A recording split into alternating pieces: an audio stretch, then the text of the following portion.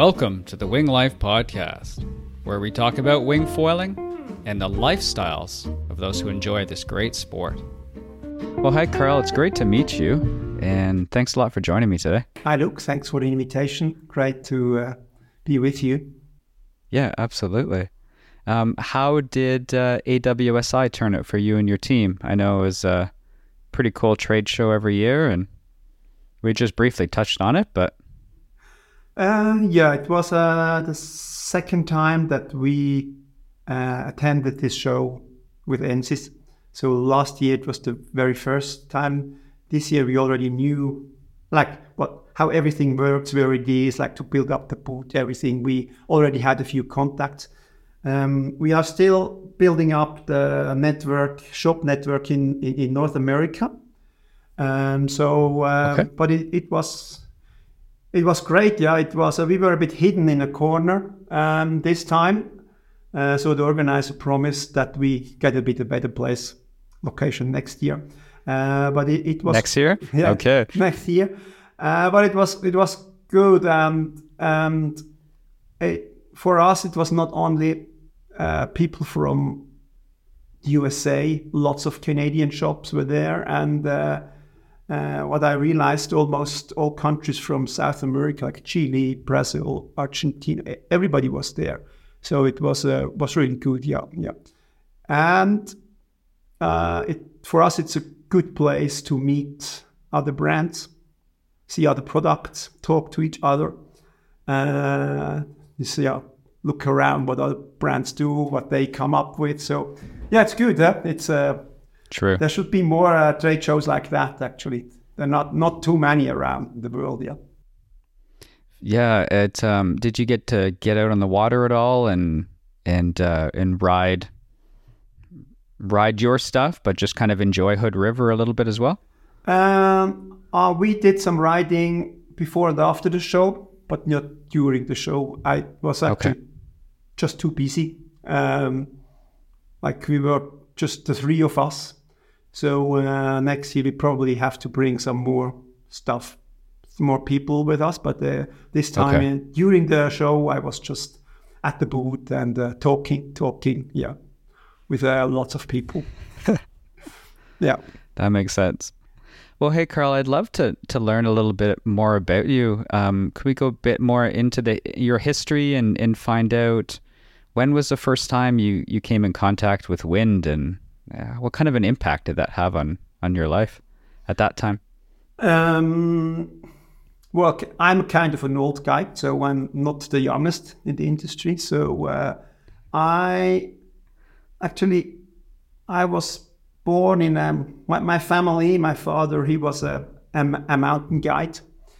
We live next to the Alps in Switzerland, so I always did a lot of outdoor sports like skiing, hiking, climbing, biking. Yeah, I love to do that, and I came into windsurfing very early, and I was a very passionate windsurfer. I'm still a passionate windsurfer. I still love windsurfing a lot. Awesome! And so I loved windsurfing. Like during university, every free day I was on the lake. I traveled to the sea, to Italy, wherever I could go for windsurfing. And that was actually how I came into the wind sport. Yeah. And then with kiting, I learned to kite. Never was a good kiter though. Stand up, I practice still a lot of stand up. And now with wing foil, I try to catch up and keep a decent level of wing foiling. Yeah. Fair. That's pretty cool. How old were you when you started? Do I have to say that? You don't have to, but it'd be kind of cool to find out how long the master's been in the wind thing. I'm at the end of my 50s, so I'm gonna Okay. So cool. I know I look much younger. You should say that now, but you do. Yeah. Yeah. Yeah. So I guess when did you start initially windsurfing then? You must have been pretty young. Yeah, but that was in when I was around 18. Yeah, Okay. so it's a Okay. long time ago. And when I went to college, we were like a group of young people, and we decided to, instead of learning uh, um, for the exams, we decided to go and learn windsurfing.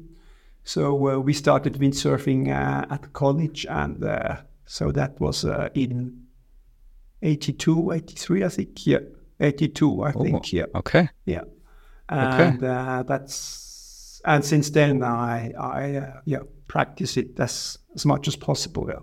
I'm on the water as much as possible. Yeah. Oh, nice. Yeah, it takes over life, eh? Yeah. Well, I mean, when it's a passion, it dominates your life, and that's not always. It's not always good. It's like every other things come second. So yeah, but that's how it is. And then when I was older, when I was 22, I thought I'm a good windsurfer. So I took 1 year off at university and wanted to become a professional windsurfer.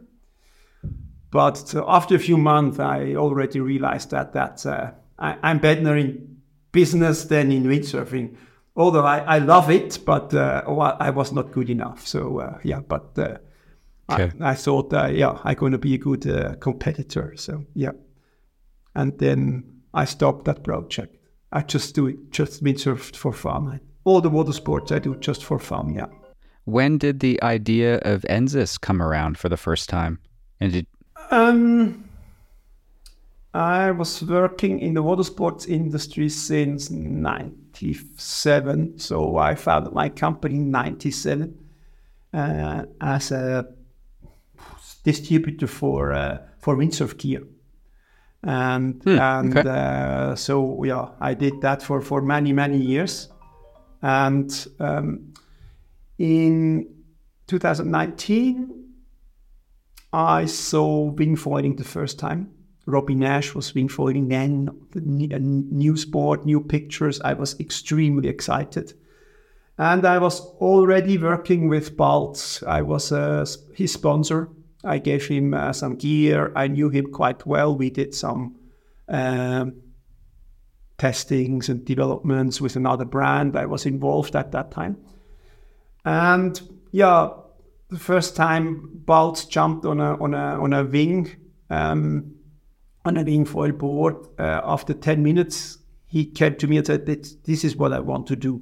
This is my sport. I want to do wing foiling." And we were looking for a sponsor for him.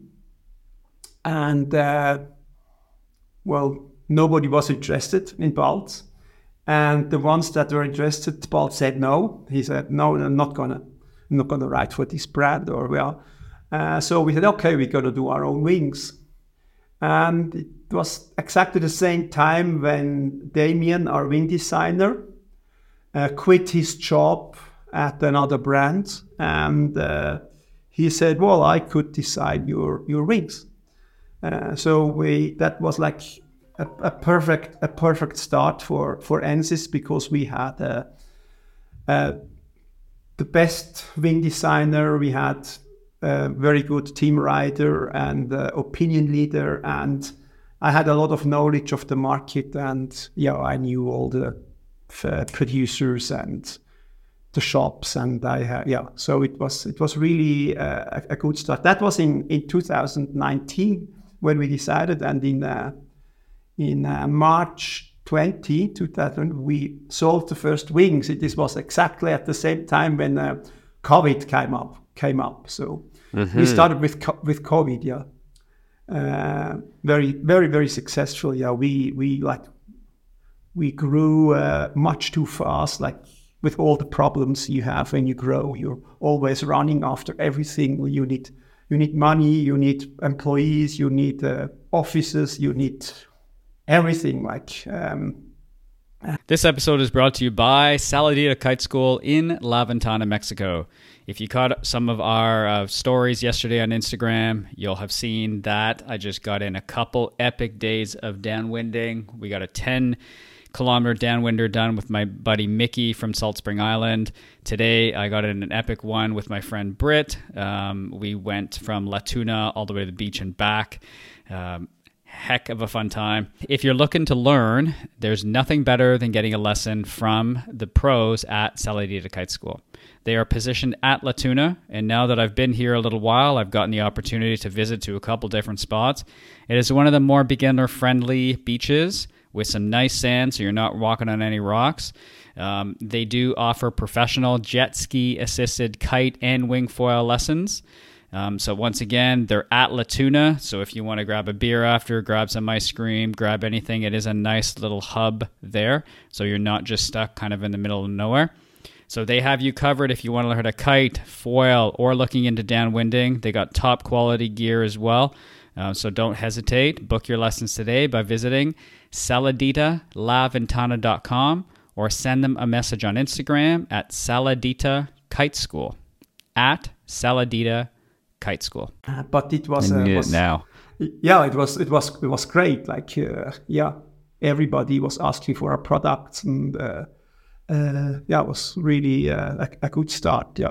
Oh wow. Ensis is quite young, so it's a very young brand. We're in the brand Ensis exists quite a while. I owned this brand for a few years, but we never activated it. We did not use it. So when we decided to develop some wings with Balz and Damien, I was looking for a brand, for a name, and we said, okay, I have a brand that we could rebrand, and so it's Ensis. Yeah. Wow, that's pretty cool. When did you enter into the wind sports industry? Was that right after college? Well, that was just to give a bit of backstory. Yeah, that was a bit of an odyssey actually. I went to college, then I went to university in Zurich, studied economics, and after that, the plan was that I would work at a Swiss bank at UBS. So I always worked there for earning some money. That was very, very good. And after the university, I started at UBS. But I think I worked there for probably a year, and then I realized that this is not my world. And then, I did the biggest mistake in my life. I started my own company and started selling windsurf boards. So that's how it started, yeah. And so I started in '96 with my company, and but I was always windsurfing. Even when I worked at UBS or at college, at university, I was always windsurfing. I was always. But my company, that was not the plan in my life to work in that business. I always thought my place, I'm very Swiss, so safety and organized life is important for me, and so a bank career would have been perfect, but it was not just too much. It was so I wanted to be free, and not everything was planned. So it was like a big difference to working at a well-organized bank to coming to windsurf industry where nothing is organized. Like it was freestyle. Everything was freestyle. Yeah. And it still is. It still is a lot of freestyle in our industry. Yeah. But I'm good at that now. Actually, yeah. Yeah. You've gotten some practice over the years. I got some practice, yeah, right. Yeah. Oh, no way. Okay, so when you founded Ensis, who is working with you on Ensis right now? Could we go through the list of people board designer, wing designer, and that kind of thing, just to introduce those to everybody as well? Yeah, so okay, actually we started with, as I said, it was Balz, Damien and me. And then the big step was Karen, my wife. She entered the business, and she in a very early stage, and she's an expert for marketing and sales. So she was responsible, and she still is responsible for the branding, for sales, for all the important things to build up a brand, to give the brand a face and a core and the image, and she Karen also organized the structure inside. So we grew, and she tried to catch up with organizing everything, like people and offices and cash and everything. Yeah, so. Oh wow, good for her. So that was she was not much involved in products, but like in the background, that she just organized the base that we could grow on that. And Damien, he is like responsible for the wing development, wing designs. And then we started with Benoit Clément. He's a Swiss board designer from Geneva. Yeah. Also very Swiss, very reliable, very organized. Very good. I did already a few other projects with Benoit earlier. And so he designed the boards, the board range. Still the existing boards we have, they're all from Benoit. Then we got a few very important people for the development, like Mickey Roham. He's the best friend of Balz. They always are together on the lake, on the water. They spend a lot of time on the water. So he was important for testing. He's testing all our gears and prototypes. And he does, he must write everything, even when we think it doesn't work. He has to write it and test it and give feedbacks. Sometimes we learn more from products that do not work nice than when it works nice. So that was Mickey and Patrick. Now he's like an innovator, engineer. He's extremely innovative with new ideas. Like he's working on a new designing software for wings. He's working a lot with new fabrics for wings. Like he comes up, like every week he comes up with something new. So we have a lot of interesting people in the team. Then we had a cooperation with Remy. Remy is also an engineer for helmets. All he's doing is developing helmets for brands, for other brands. I met him. He's a windsurfer. Now he's a winger as well. He's also into windsurfing. So then we started with him the project with water sports helmets, like as Balz is always wearing a helmet, so that's Balz with his white helmet. So I said, we need a helmet. Everybody should wear one. So we developed that helmet with Remy and have now a nice helmet program. And we have a good cooperation with an Italian foil brand where we develop foils with them and just rebrand it. Oh, awesome! So like what we always try. My intention is always to work with the best. Is it like designers or team riders or also in the graphic department with the producers? We always try to work with the best, and I think at the moment our team is we have the best people in the industry. There are others; they're also good, but we have the best. Yeah. Oh, it's good to hear. Yeah, Well, yeah. I do like the logo. Who came up with that concept? The Ensis logo. Yeah. Well, that's a funny story with the brand Ensis, like because a good friend of mine, he ran a sports shop in Switzerland close to us, and his shop was not running really well. So and he said, well, yeah, can you support me? Yeah, I support you. You get some gear, but whenever you see it's not working, let me know. And one day he called me and said, sorry, but I lost my house. My shop is closed. My wife left me. Everything is bad, and I still owe Oh, you wow. some money. All I can offer you is a small brand, and that was Ensis. And I said, yeah, well, what is it? Yeah, he developed some stand-up boards and paddles. And also the logo, he was like, he's a very creative person. And the logo was already there. We just changed it slightly.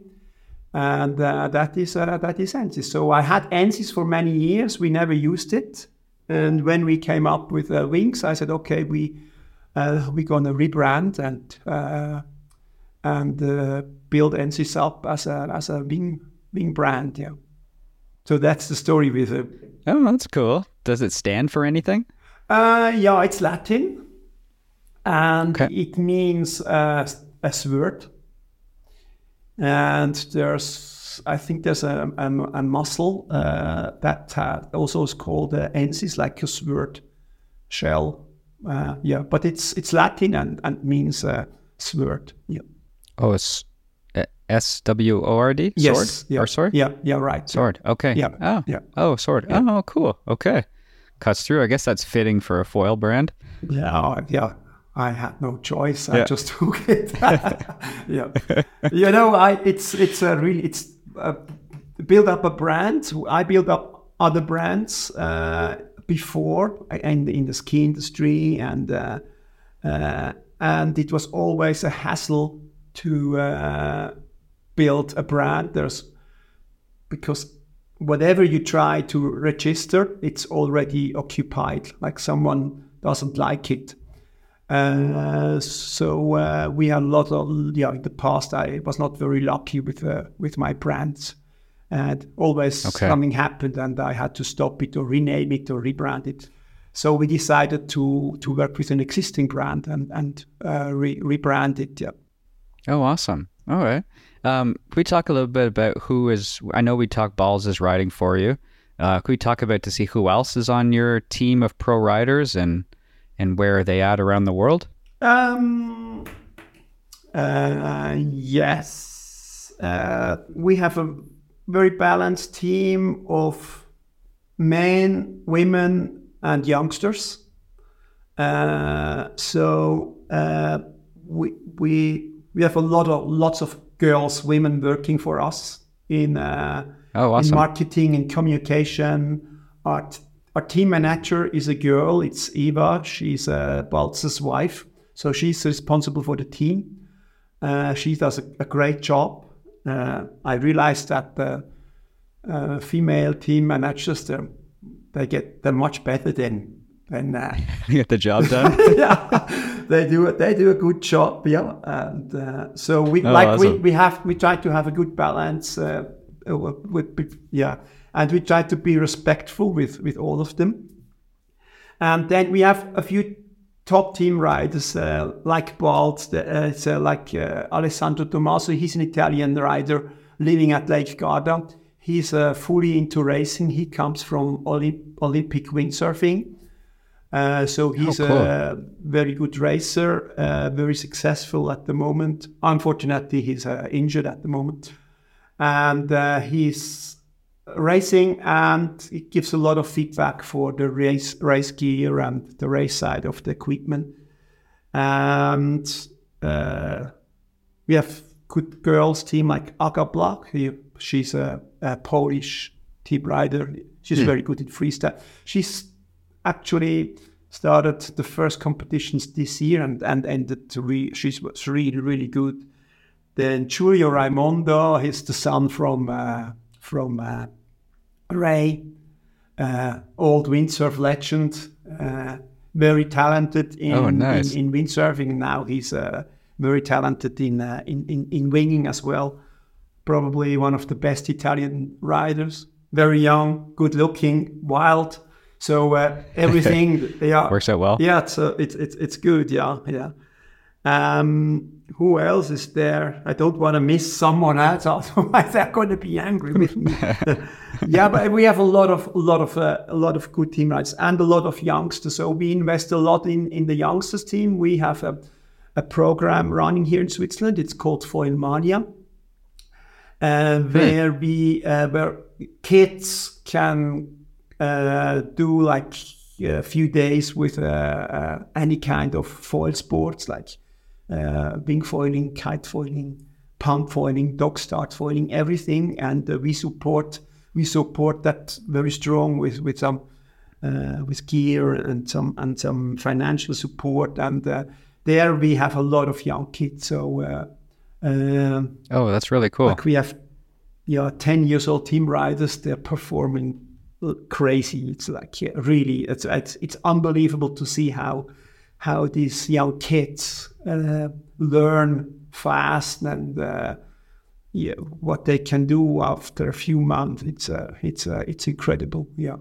Oh yeah. And we, as I said, we try to build up a strong women team, which is nice to see. It's really nice to see brands helping more female athletes get in and compete and spread that out. I like that. Yeah, especially in winging, which is not like such a physics sport. It's more like technique and style, a lot of style. And women are most of the time better in style than men. And and it's 50% of the population. So we try to have a good balance. And we get a lot of requests from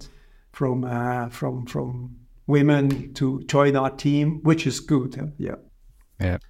Oh, that's pretty cool. I'm curious about your gear in general. Like, how did your designers, I guess, come up with their V1s and V2s? And because the industry was a little bit early, people who came out super early, there's always been radical changes in gear.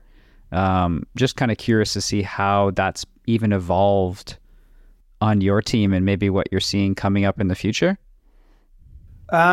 Yes, like we were very lucky with the first products we launched, I must say, because the very first wing we launched was working very well, and that was pure luck.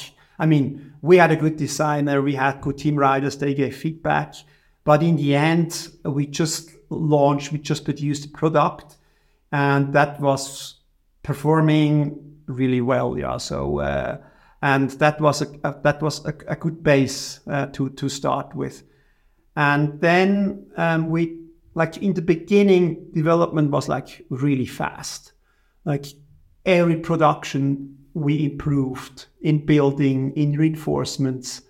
So like every 3 months we had a better wing on the market.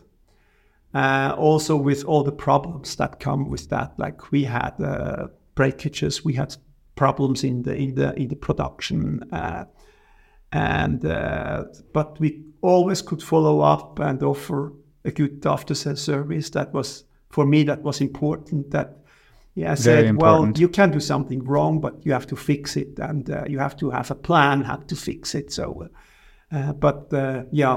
and this development slowed down a bit at the moment. It's a bit slower. Still a lot of development in the industry, but it's not like every 3 months you get a completely new wing or much better wing. It's slow. So this is also good. It gives us more time for long-term testing, for testing some new ideas that take longer till you can throw it into production.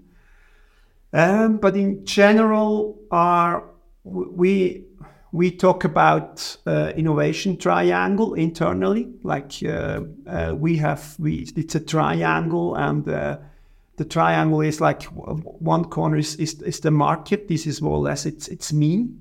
Then we have the team, and then the designer and the producers.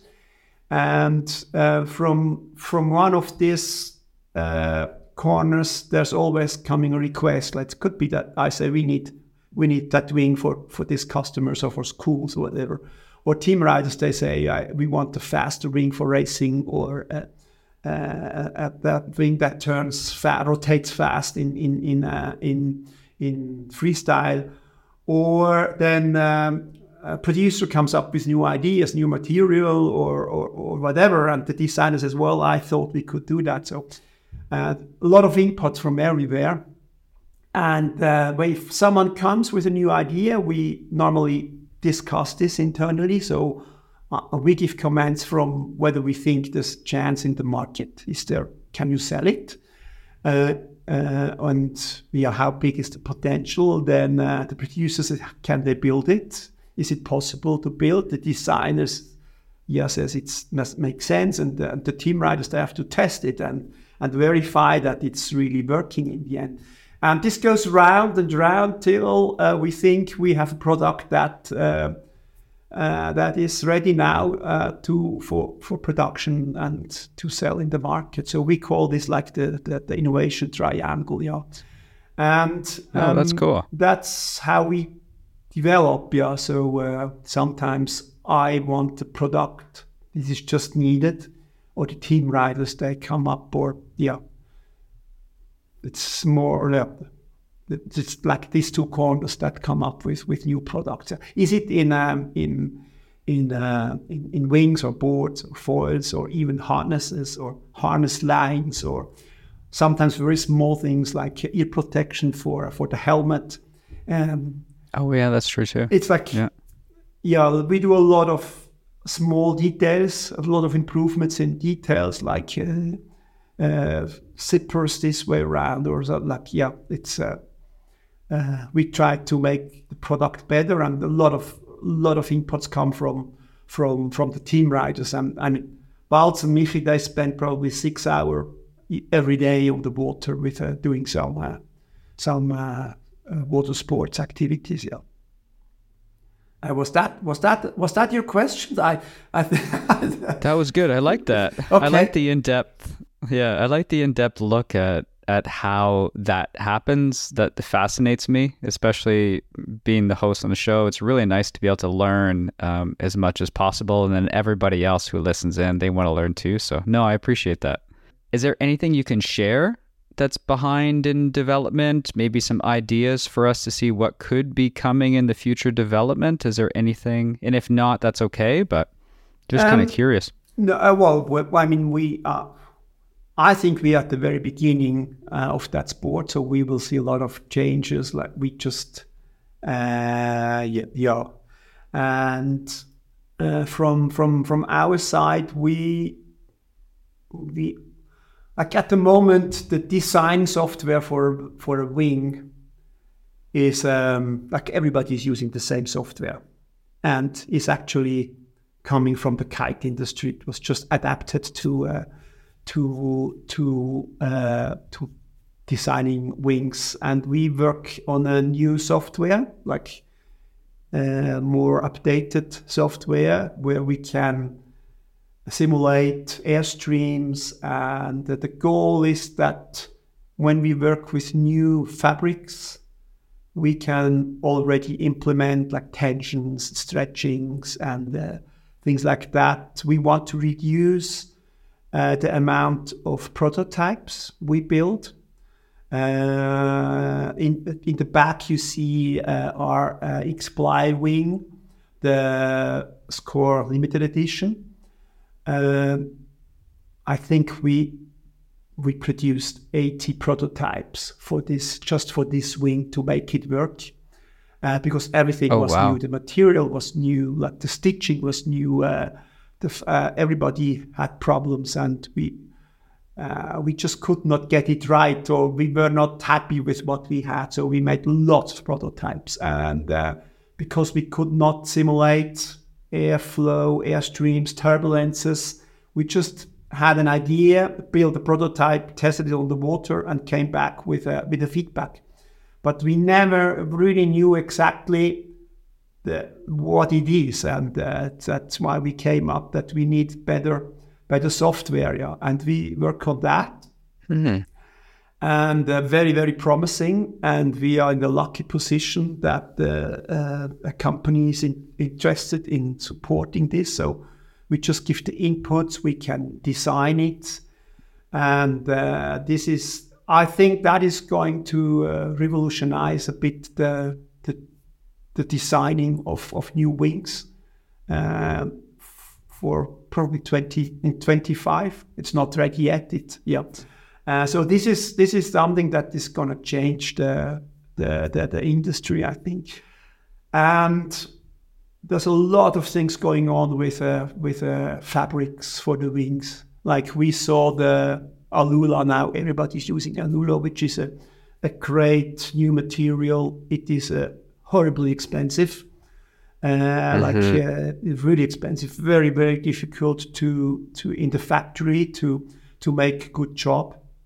But it's an extremely good product, extremely fabric for making wings. And there are lots of other good fabrics. It's already there. We just have to find it. We just have to find the right thing. And we do a lot of tests with Patrick is doing that, our fabric engineer. He comes from the paragliding. And so we do lots of testing with threads and how to produce it. And I think there will be a lot more in the future, like the leading edge fabric and the canopy fabric, lighter, more durable. This is I'm sure this is something we will see in the future. And then the wings are getting more and more performant. Like they're take off earlier. You can ride them longer with stronger wind, and they're faster. And lots of things is going on there. So we are like investing now in new designs, in new fabrics. We're testing new fabrics. And new shapes, we saw now lately in the racing in Italy with like a double canopy wings. It's like a camber sail in windsurfing. Oh, yeah. Very interesting.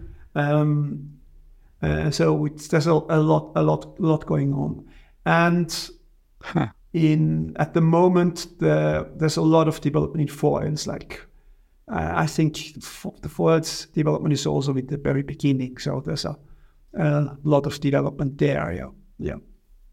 Oh yeah, there's a ton in both. And what do you think about that new kind of stretch-free material? And what do you think about those wings jumping in?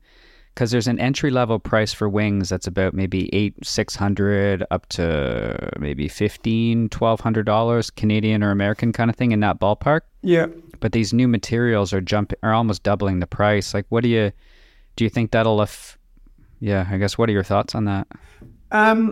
We had that discussions. We also our limited edition wing is a €2,000 retail, which is crazy, and the Alula wings, they're going to be even more expensive, I think. Mm-hmm. And there's also always the question: do we need that, and who is going to buy it? First of all, there's always people that are ready to pay more for the best wing, for the most performing wing. So there's always people that want to have the best possible thing. And yes, and the second is all the development and is coming from that.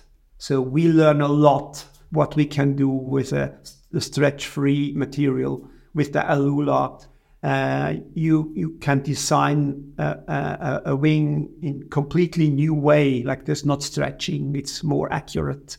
So we as a brand, we learn a lot with this new material, and this is will come down in price. At the moment, the quantities are small, and it's hard to find a producer that is producing these small quantities we use for the wing industry but the price of all this good material will come down, I'm sure. And this is innovation, this is development, and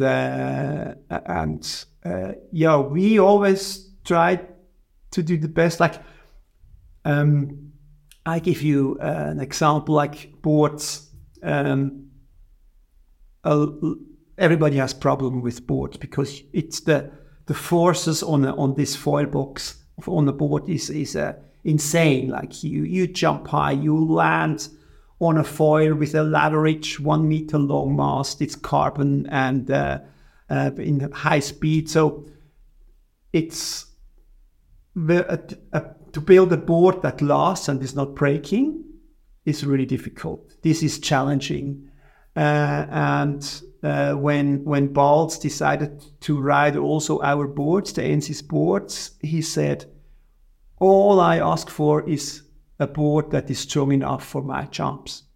So we said, okay, we try to develop, to build, to design a construction that is light and durable and solid as hell.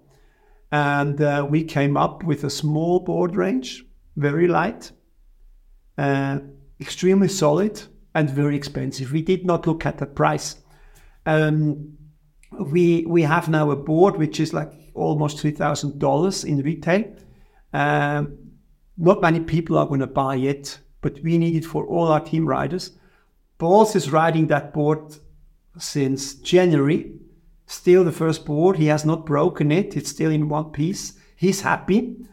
And the good thing for us is we learned a lot how to build a board, where we have to reinforce it, what is important, and can now implement that into our normal board line, even if we're not selling that many of that board.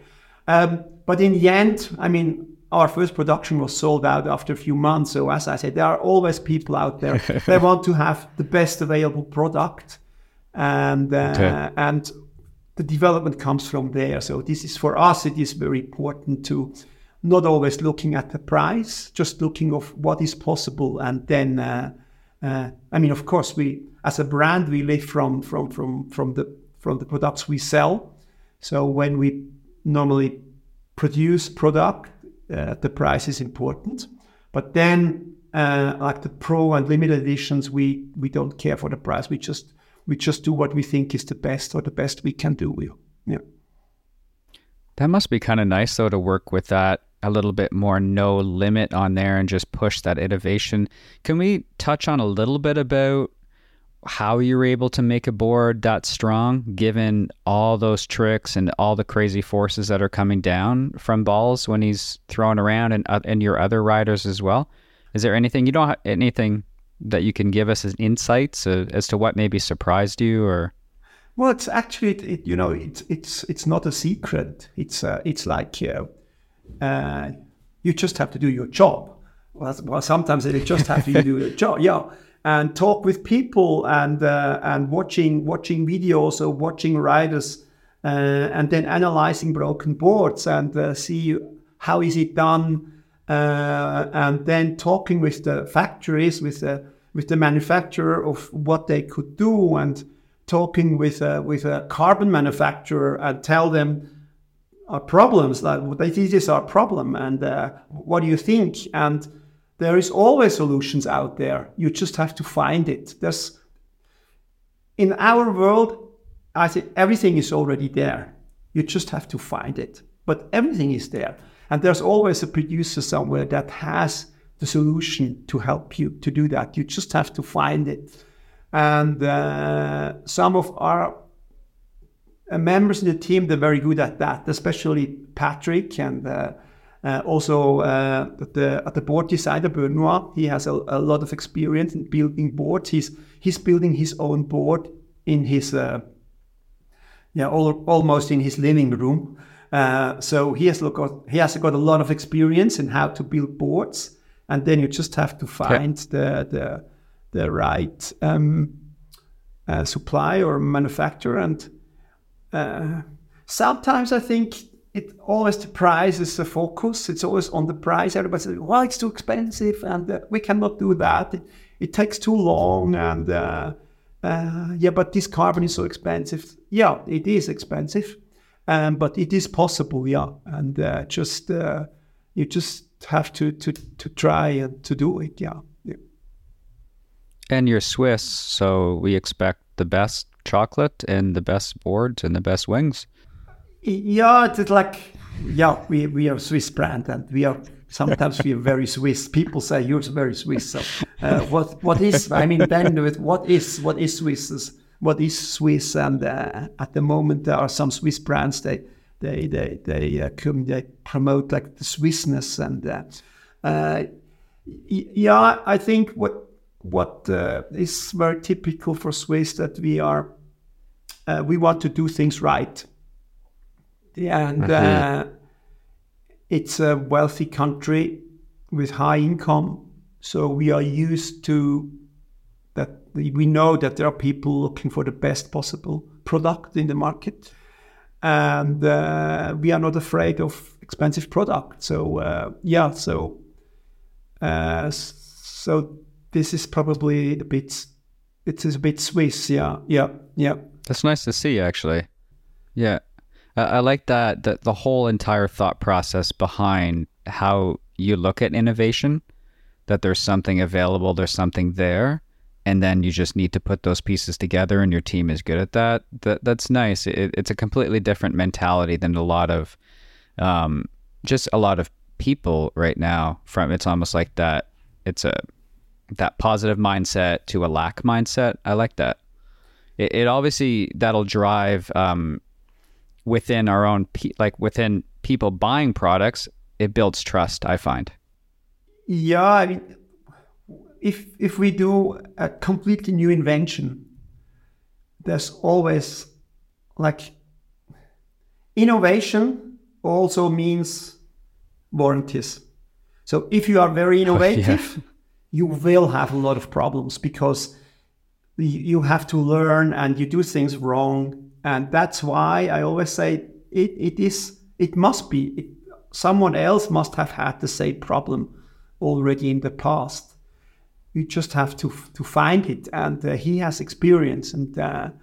And sometimes you have to test new things, but if it is completely new and we have no experience, then it takes us more time. Then we do longer testings. Like with that board, we were pretty sure that it's good, but they were writing it for at least 4 months before we went into production, just to make sure it's really working what we thought it works, that it's justified to do some longer testings.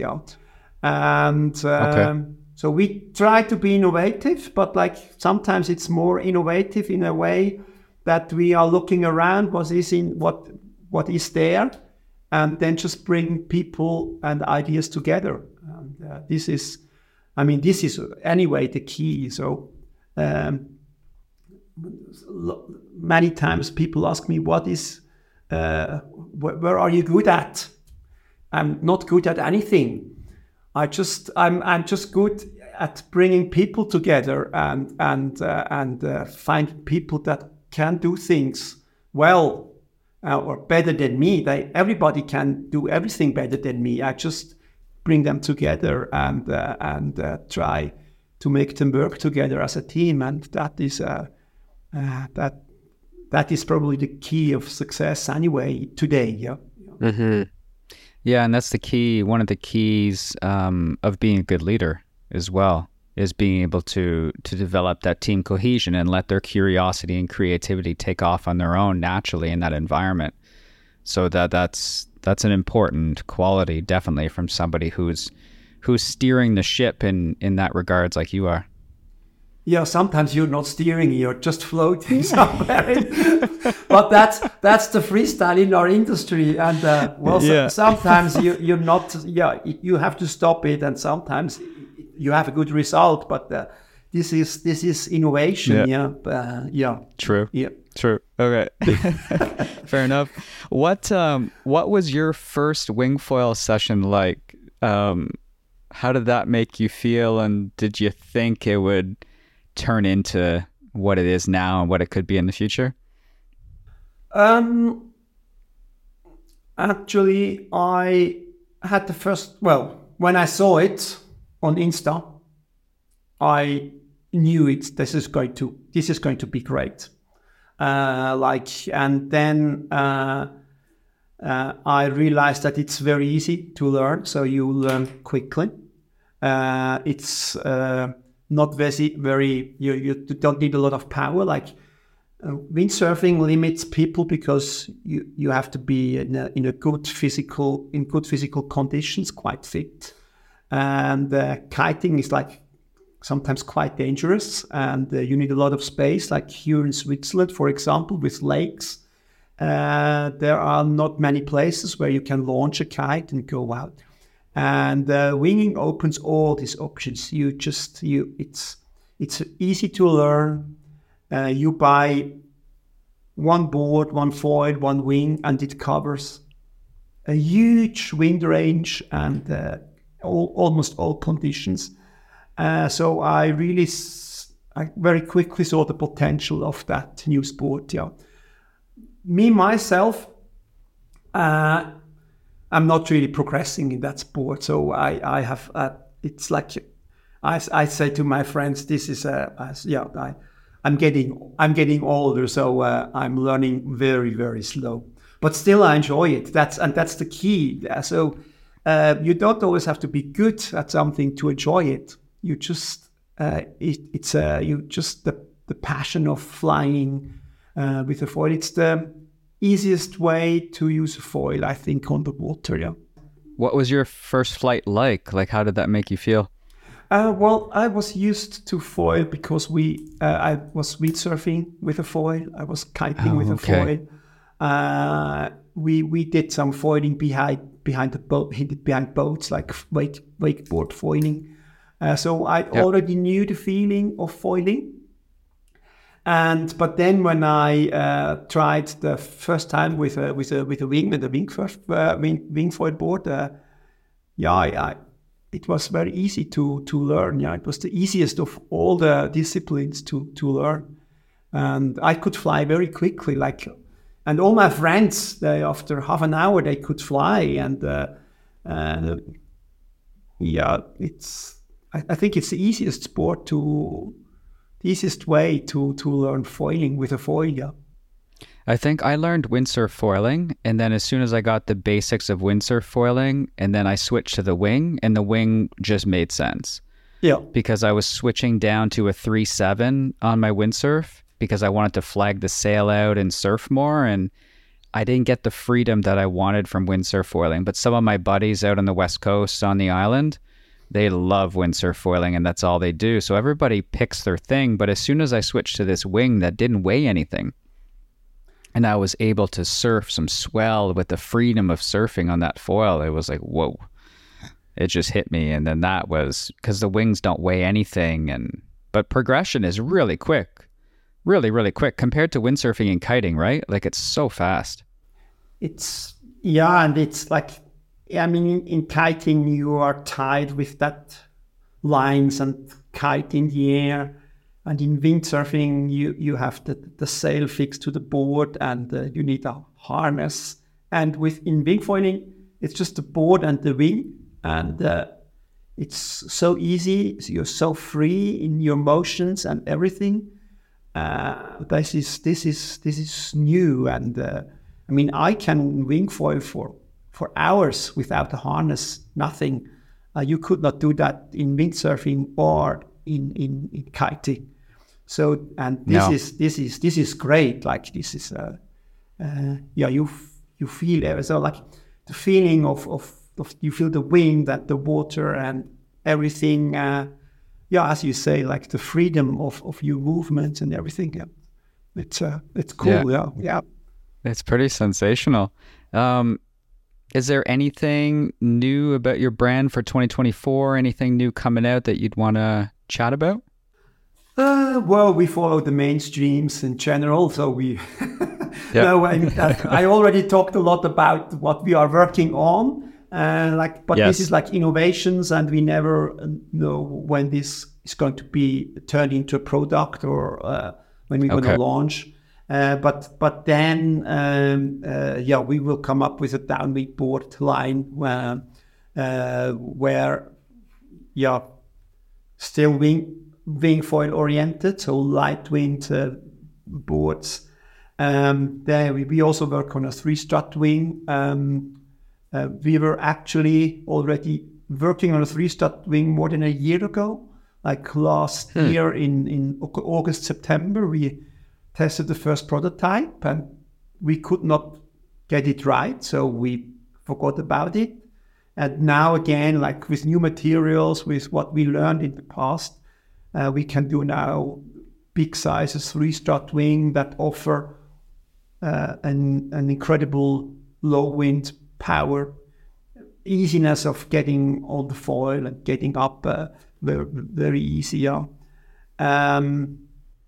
Because out here on the I'm out in Ottawa a little while with family on the east coast of Canada, and a lot of my buddies, because it's lighter wind here, they're looking for 6 through 8 meters, and they're all having that discussion of who should I buy from, what 8 meter or 7 meter is good. Some brands that are more tailored towards wave sailing, their bigger wings might not be as suited for that light range because that's not what their focus is on. Because I know they were riding the F1. I think they had an 8 meter F1 with some struts in there as well. But it's nice to hear that because there's a lot of people who are super light wind and they need something. Yeah, in the past the biggest wing was 6'2", what we offered. And we always had the demand from the market. We needed 7 meter or 7 point bigger wings for light wind, for bigger riders, and we just could not make it. We were not happy It's with tough. so we stopped at 6'2", and this year we stepped up and we offered a 6.9, which is a big step forward. And it works, but in the past we could not make it working, so we did not offer it. And now with the 3 struts, we can control profile and tension and the canopy, everything, and we can go up easily to 8 meter, and offering like a very, very powerfully. And this is a development, but we were just not able in the past. So. But now we know how it works, how we can do bigger wings, and this 3-strut technology is really helping a lot. Yeah, this is great. Yeah. Oh, glad to hear. Where we invest a lot at the moment is in school materials, school gear. So next year we come up with a complete school range. Boards and wings and foils, everything for schools and rentals to make this board accessible to everybody. Like that is very easy to learn. That you get the right material, everybody. And so we did a lot of research in what is needed. So there are different needs in the market. Like. We always say it's like you have people coming from windsurfing. They probably want they're used to a dagger board. Then there are people from kite schools. They want to offer wing lessons. They're coming from the kite industry. So we try to we offer for every rental, for every school. We think we offer the right gear next year. So we pay a lot of attention to make the sport easy for everybody and to guarantee a fast learning process. Yeah, this is important. So this is a big topic for next year. And Oh, awesome.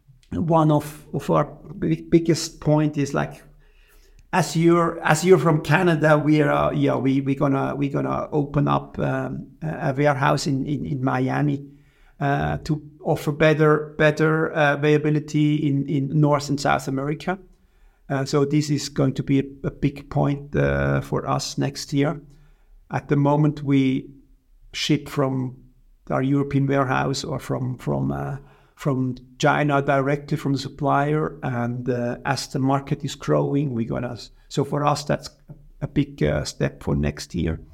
And that's about it. I'd already talked a lot about new materials and things, but this is I cannot tell you whether it's going to be ready next year or not. It's still in progress, and we're still doing tests. And we are not the first with new ideas or so. And my team riders, they're very impatient. Like I was talking about as they should be. I think I was talking about that new software where we design wings. So we designed the first wing, a 5.2. We produced it here in Switzerland in a small atelier, and we just gave it to some team riders for testing.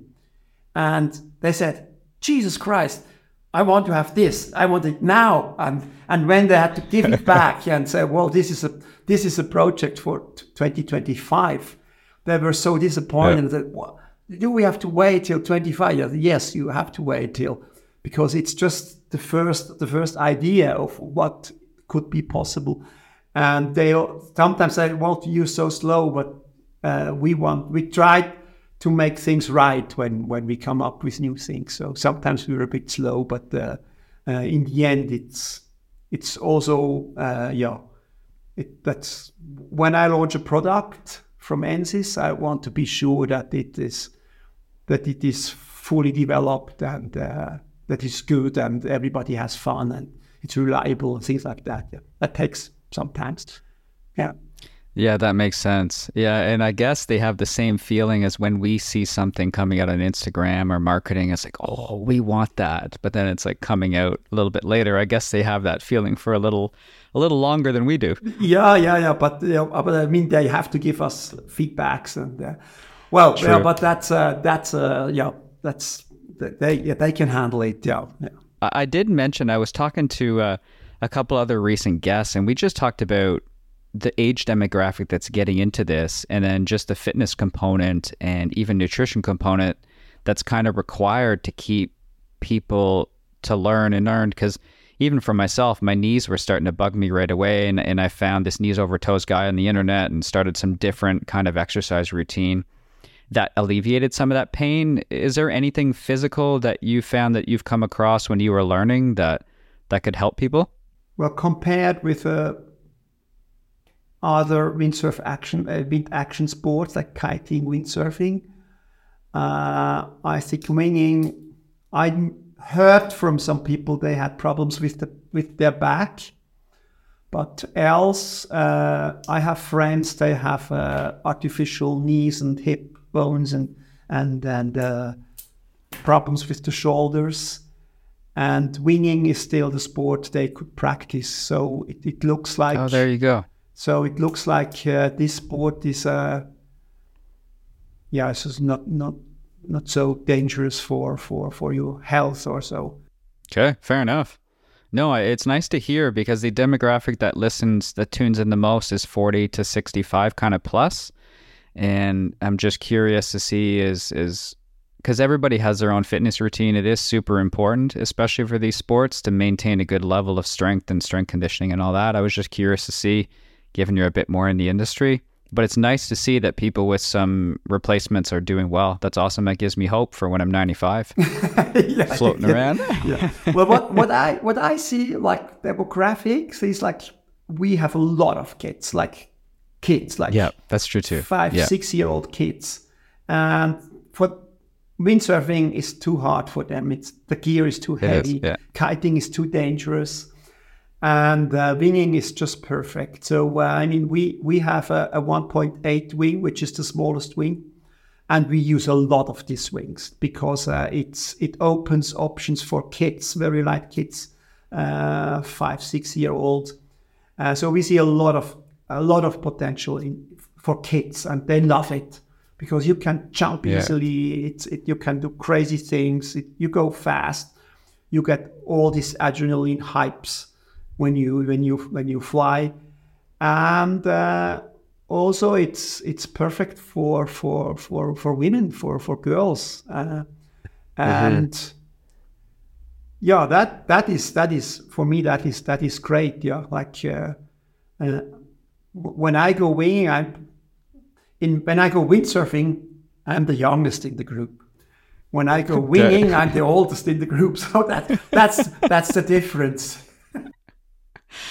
Yeah, it's awesome to see because there was a drop in obviously youth getting into windsurfing, and then same thing. There's only certain people that go into kite, but it's awesome to see a whole new generation of people now who are growing up with a wind sport in their lives. I think exactly like you had mentioned before, starting at the bank, realizing it wasn't necessarily for you, but still looking for that security. But it's awesome to see that wind is entering more people's lives because it impacts us in so many positive ways. So that's pretty cool. Yeah, I agree. Yeah. Well, hey, Karl, I want to say thanks a lot for taking the time today and chatting with me about pretty much anything under the sun. We'll have to have you back on. Thanks. That was a nice talk. Now it's getting windy here. I should... it's getting darker soon, so probably I get some time to go for a session. Yeah. That's that was the plan for tonight. Yeah, we have to test some new boards. I'm excited. Looking forward to that. Yeah. Thanks. Fun. Thanks for that, Luke. Absolutely. And thanks everybody for joining us tonight. And we'll see you next time.